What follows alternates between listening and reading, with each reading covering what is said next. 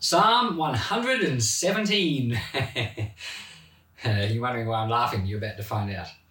Praise Yahweh, all you nations. Extol him, all you peoples. For his loving kindness is great towards us. His faithfulness endures forever. Praise Yah. That's it. That's Psalm 117. So I was laughing because it's the shortest psalm in the Bible. In fact, it's the shortest chapter in the Bible. It's so short that I just knew that you wouldn't expect it.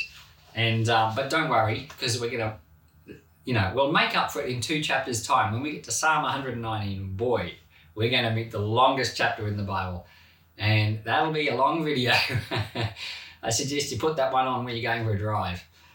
But anyway, here we are, the shortest chapter in the Bible. Praise Yahweh, all you nations. Extol him, all you peoples. The nations are the Gentiles. Whenever it says nations in the Bible, it's Gentiles. And extol him, all you peoples, it means everyone. Everyone praise the Lord. And it says in verse 2, the reason why. Because his loving kindness is great to us. So the loving kindness of God is great to all the peoples, including the Gentiles. His faithfulness endures forever. We've got this one little psalm in the Bible. It's only 2 verses. And its message is so unobscured. It's not like this is a long psalm of 20, 30, 40, 50 verses and this one little idea is hiding in there and you could miss it over. There's only one little idea in here. Praise God, everybody, including Gentiles, because God is faithful to you. So the idea can't be hidden with other ideas. It's super clear. And I think that's why this psalm is so short, because God had this one point that he wanted to make sure nobody missed, and that is the gospel, or the good news about God, is actually for everyone, including the Gentiles. And he wanted even the Jews to know that for sure. However, despite the fact that it's super obvious, they did not see it. We can't laugh at them because there are a lot of very obvious things we don't see. When Jesus came, when Jesus was born into the earth, and he grew up as a boy, he actually went to the temple. You may not know this, but when you would go to visit the temple in the time period that Jesus lived, the temple was divided into sections, and there was a section called the outer court. And the outer court was the place Gentiles could come to the outer court, but they were not allowed to step in. There was they actually had built a wall there and put a sign up here, and it actually said, Gentiles forbidden to enter this temple, and the penalty was death. And that sign was written in Greek. This is in the Second Temple. And we know that sign exists because archaeologists have discovered it. In fact, I'm pretty sure there's a video online. The Associates for Biblical Research have a video. I think it's called the 10 Greatest Archaeological Discoveries of 2020. I think that's the video. Go look for that. And it talks about this discovery of this part of now it's not a part of the temple, but it's a part of kind of like this outer wall of the temple, where when people were standing around, they would see this sign, and it was very clear, if you were a Gentile, you were not allowed to go in. So there was a dividing wall. There was like a wall and a gate, and that wall was to separate the Jews and the Gentiles from each other. They were separated. And that was despite the fact that Psalm 117 is right there in the Bible in full view.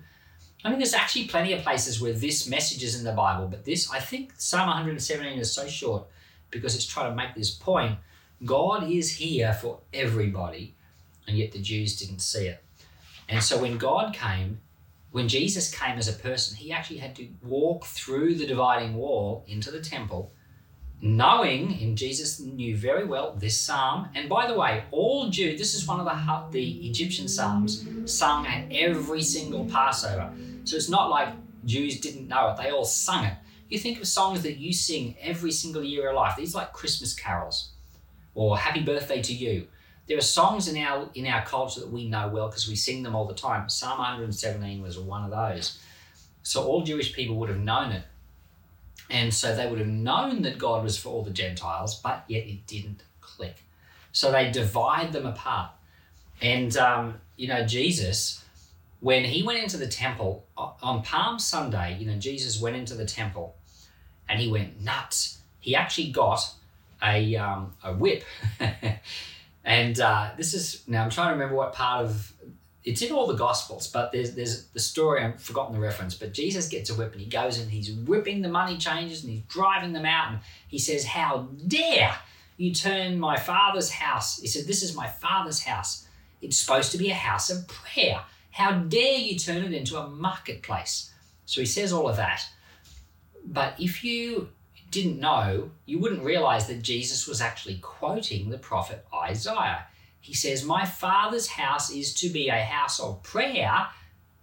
Well, in Isaiah it says that the house was to be a house of prayer for all nations. In other words, the temple was supposed to be a place where the Gentiles could go in and pray. And yet there was a wall saying, "Keep out, penalty of death." But it wasn't only to be a place for Gentiles to go in and pray. It was a place where people in there would pray for the Gentiles. So it was kind of like a double meaning.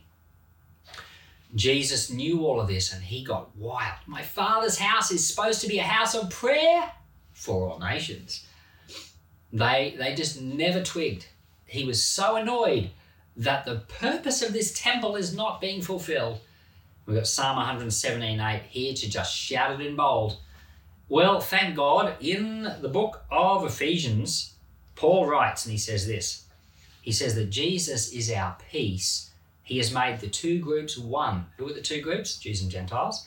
And he has destroyed the barrier, the dividing wall of hostility. Isn't that wonderful? When Jesus went to the cross, he smashed that thing down. And it took like about maybe 2 decades, maybe a bit less, before the early church twigged and realized we're supposed to include the Gentiles. And they did start to do that. It took another 2 or so decades before Jerusalem was completely destroyed and the wall of hostility, the physical, actual dividing wall, was physically broken down. But Jesus Christ broke it down in his body on the cross.